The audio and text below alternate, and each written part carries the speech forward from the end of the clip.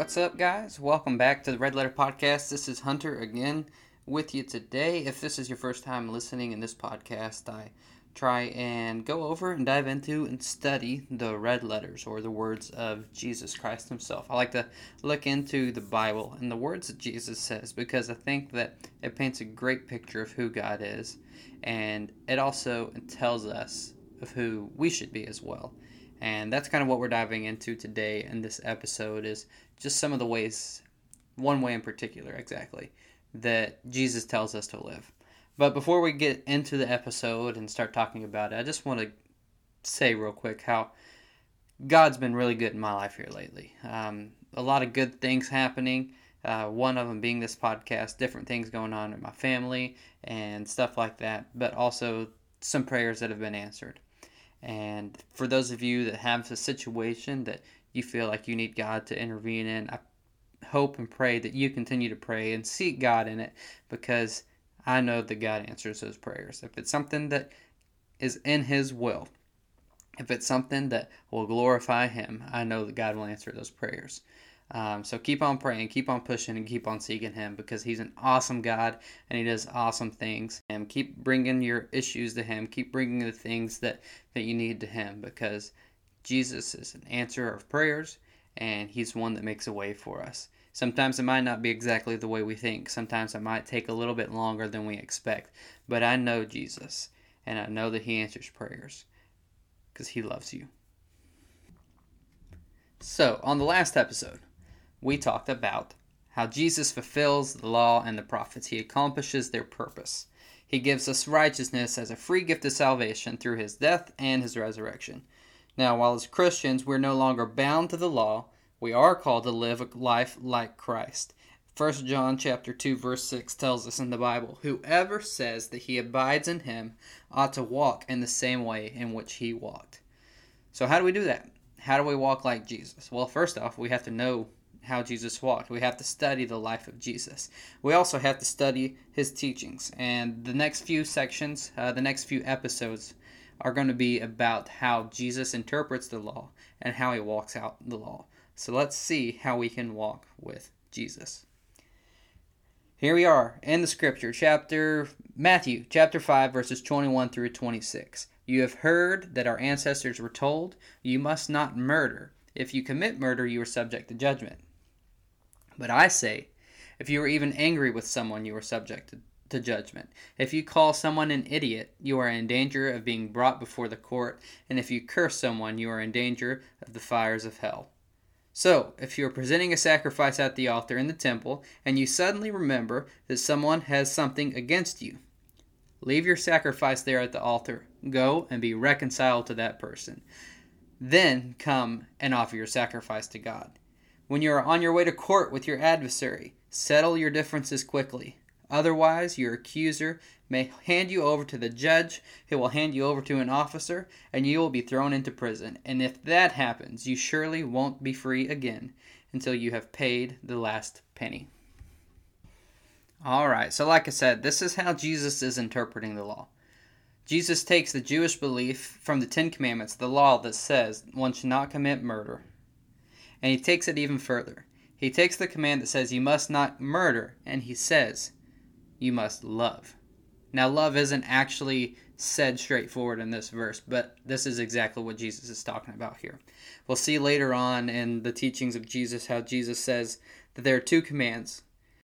The greatest command is to love the Lord your God with all your heart, soul, and mind. And the second is equally as important. It is to love your neighbor as yourself. And all of the commands, all of the teachings of Jesus line up with these two commands.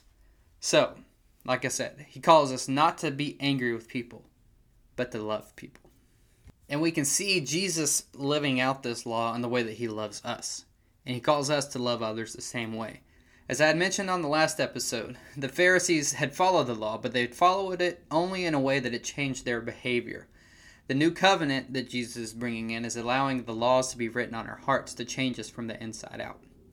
So while the Pharisees wouldn't commit murder, they weren't allowing their hearts to be changed in a way that they weren't angry towards other people. In fact, they justified their anger in many cases because they could say, Well, I didn't break the commandment. Now, anger is something we deal with a lot. It's something that every human struggles with, and I think that's why Jesus brings it up and thinks it's a pretty good importance. From the beginning of time, anger has been present in the lives of humans.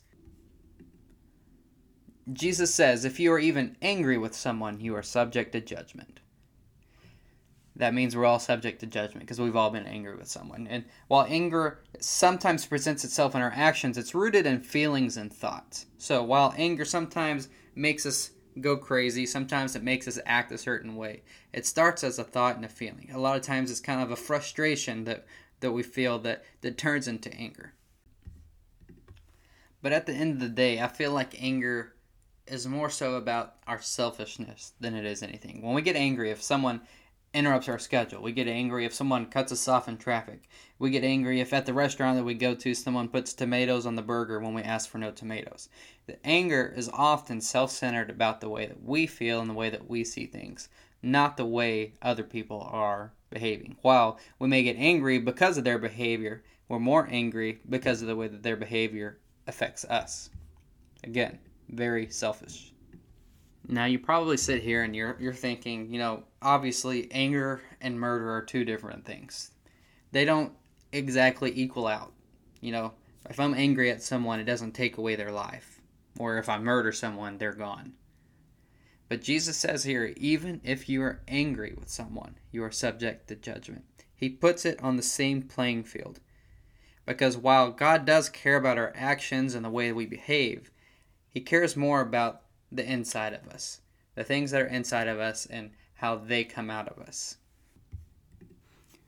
So if Jesus is viewing anger as something of importance, something that is on the same playing field with murder, as Christians and as followers of Jesus, we have to view anger in the same way. Now, something that I've mentioned on the previous episodes, we often want to talk about Jesus' grace and how He forgives us for our sins and how He makes a way for us. And while all those things are true, we also have to address the parts where Jesus speaks directly towards us about things that we don't feel comfortable dealing with. We can't ignore Jesus' teachings on these things and then accept the gospel of good news and forgiveness. They both go together.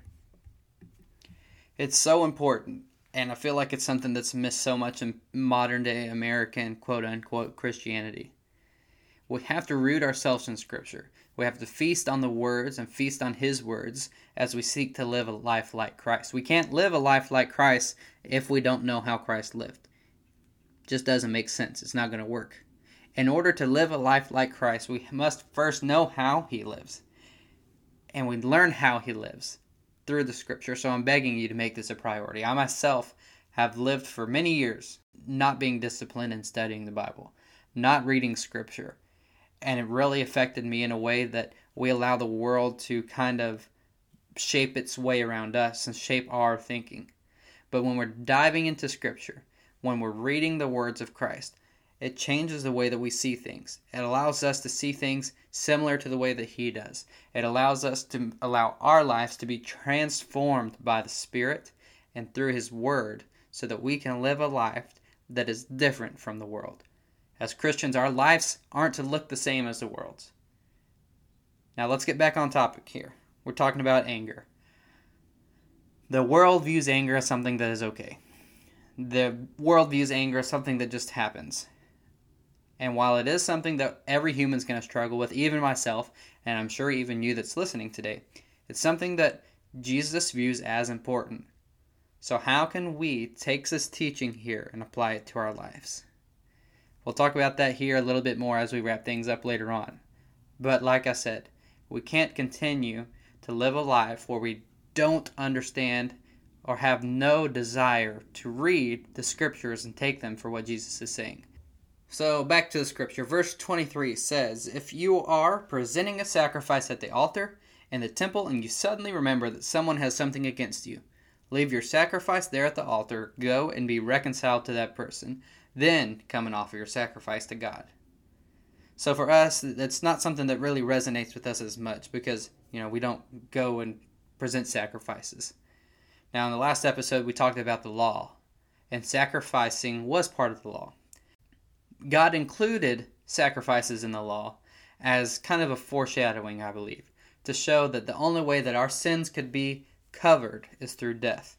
And while the Jewish people would sacrifice lambs or whatever it is they're sacrificing, as Christians, we believe that Jesus Christ is the ultimate sacrifice and that his sacrifice covers all of our sins. So essentially what Jesus is saying here, he's talking to the Jews here, and he's saying that before you are to worship God through sacrifice, before you are to bring a sacrifice and ask for forgiveness, you must first go and reconcile a relationship with someone else. If you have someone that has something against you, it is your responsibility to mend that relationship, to go and make it right with them, because God holds our relationships with others at high value. Now, if you love God, you are to worship him. But we cannot truly worship him without loving others. Truly loving God leads us to loving others. And looking back at episode 2, we talked about being the salt and light of the world. And this is how we do just that. We have to mend relationships with people. Sometimes it's hard. Sometimes we don't want to. Sometimes we just want to be angry. And that is sinful. By treating others the same way that Jesus treats us, we can follow this teaching. He forgave us, knowing that we would turn, knowing that we would run, knowing that we would hide. He forgave us knowing that we would sin, and sin, and sin, and sin some more. But he continued to give his life for us, despite knowing what he knew. For some people, the world would probably tell us that they don't deserve forgiveness. But in Jesus' eyes, every soul that he created is loved. And in the same way that Jesus would go to the ends of the world to show us his love, we must do the same for others. We will continue to see many of Jesus' teaching revolve around loving others because it's important. And we have to view it as important as well. In verse 25, Jesus goes on to say, "When you are on your way to court with your adversary, settle your differences quickly. Otherwise, your accuser may hand you over to the judge, who will hand you over to the officer, and you will be thrown into prison. And if that happens, you surely won't be set free until you have paid the last penny." The example that Jesus gives here shows us that we must persistently seek to right the wrongs. We must continue to chase after relationships, the same way that Jesus chases after us. Even when we're being brought to court, up to the final seconds, we must seek to mend that relationship. We must seek to right the wrongs. We can't have the attitude of, I tried, but they don't want to hear it. We can't have the attitude of, I sent them a text message and they just left me on red, so it's whatever. We can't have the attitude of, the ball's in their court, we'll just have to wait and see. Because Jesus doesn't have that attitude towards us. Now, earlier I gave some examples of why people get angry. Getting cut off in traffic, someone gets your order wrong at a restaurant or whatever. And while some of those are very silly, they're very real for a lot of people. But there's also anger that comes in different forms. Something that's less about something so silly and more about something pretty serious. Not too long ago in the news, there was a story. There was a story about a little girl who was missing, and they were searching for her and didn't know where she was. Not too long after that news story broke, they found the child. They found some remains in the wilderness, and they matched the DNA. Not too long after that broke, the story came out that she'd been murdered. There was a guy who was working, hit the child, threw her in the back of the vehicle, and dumped her off in the wilderness.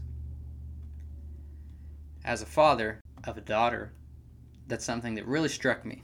Something that, really bothered me, because I would hate to see something like that happen to such an innocent child. The child had done nothing wrong. The child had done nothing to deserve being treated anywhere close to that way. But it happened. There's nothing that anyone could do to rewind time to stop it from happening. Now, if something were to happen to my daughter in that way, could I shake the dust off? Would I be able to get over it? Would I be able to get past that and get over the anger? I'm not sure right now to say that I could. One of the family members of the girl, the grandfather to be exact, came out and made an announcement. The announcement is something that blew me away. In an article by the New York Post, the grandfather stated, "If you stood that man before me right now, because of the hate that's trying to root itself in my mind, I would probably kill him. Then that hate would root itself in my heart, and I would be destroyed. This flesh, this man that I am, is angry, and I want 5 minutes alone in a cell with the psycho that took our granddaughter away from us. But there's a soft, gentle voice in the back of my head telling me that I need to forgive him." I imagine that it was the very passage that we just read today. This is what Jesus is talking about here. In the world's view, this man would have every right to be angry. In many Christians' view, this man would have every right to seek revenge. But nowhere in Jesus' teachings does that match up. Jesus isn't telling us to control our actions. He isn't telling us, don't go kill that person. He's inviting us to allow His Spirit inside of us to change our hearts. The man in this story, not only did he not commit murder, but he showed mercy, and he offered forgiveness in a way that only comes when Christ lives in us. This is being the salt and the light of the world. When this first came out, I was like, man, that's crazy. There's no way someone could be that way. There's no way that someone could just forgive someone for doing something so wrong. How could they? And I came to the conclusion that the only way that this could happen is through Jesus. To the world, this seems crazy. But to Jesus, this is what He wants. At the end of the day, anger is a choice. We choose to be angry or we choose to forgive. This is how we must approach situations. When we get frustrated, when someone comes at us, we can choose to be angry at them or we can choose to forgive them. God chose to forgive us. Even though He had every right to punish us, God calls us to follow His example. Ask yourself, how do you deal with anger? What causes you to get angry? Is it someone? Is it something? Look inward and answer that question. Whatever your answer is, I want you to pray about it. I started off this episode talking about prayer, and prayer is powerful. Even the smallest details of your life, pray over them. When the moments arrive that trigger you to anger, pray. Pray for help making a decision to love and not to hate, to forgive and not to hold a grudge. Keep praying and keep believing. I hope you enjoyed this episode today, and I hope you take this lesson and you take the story of this man that we spoke of today and think on it. Is this the way you would behave if something happened? For a lot of you, the answer is going to be no. For me, I'm still not sure that the answer would be yes. But I know, without a doubt, this is exactly how Scripture calls us to live. If you need anything or if you have any questions, feel free to reach out to me at redletterpod@gmail.com or go to the Facebook page and message me through Facebook. Like I always say, I may not have all the answers, but I know that through Scripture and through God, there's always a solution. Stay blessed.